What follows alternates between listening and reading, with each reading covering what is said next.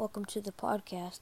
Today what we are going to be talking about is some more tech, obviously. I am the tech genius. My name is Travis. Let's get into this.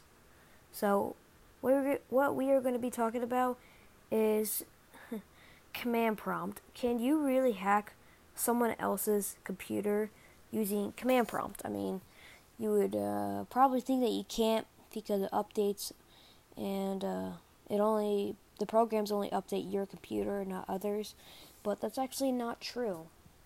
So, any of the children who be listening to this will know, unless if they're younger people. Whenever you would go to computer class, people would always be spreading rumors about how the camera is watching you and the teachers are watching you through a camera. That's not true. But let me tell you something. They do see your search history. They see everything that you do on your computer. Everything. It's no screen recording. They use packet data and they send it to a certain IP address. So that means all of the computers are connected. So you can go in your computer, and then what you would be able to do is you would enter a command prompt. Now this can only be a school system, a computer, or one at your job.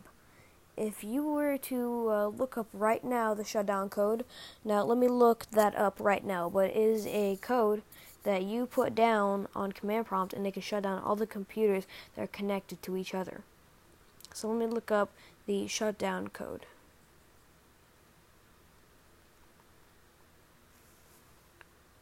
So it is now loading up. It says, what is shutdown and CMD, which stands for command prompt.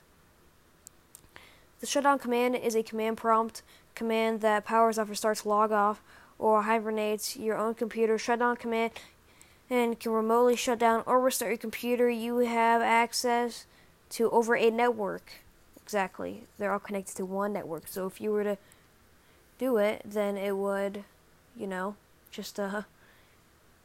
guys understand what I'm saying. All the computers are connected to one network. So whenever you shut it off, you have access to over a network. The shutdown command is similar in other ways to log off command. This was from April 16th and 2020. It is Sunday, August 30th. So this was recent. So yes, all of your computers are connected at your job. So you're probably wondering, how the heck do I access command prompt? Well, you can just search it in your apps on your Windows computer, but half of the time there is going to be a firewall. So you're probably wondering, how the heck do I bypass that firewall? So here is what you do.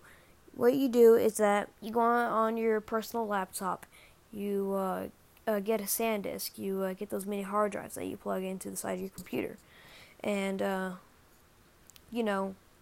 you plug it in, and then you drag in a command prompt, and then you right click on command prompt, and you go all the way down to properties, and you change the properties so that it's not like a Windows distribution. And then what you do is you put it in your computer, and the firewall isn't programmed for that certain file. So it's completely different. It's a new thing, so it's not programmed to block it. And then you bypassed it.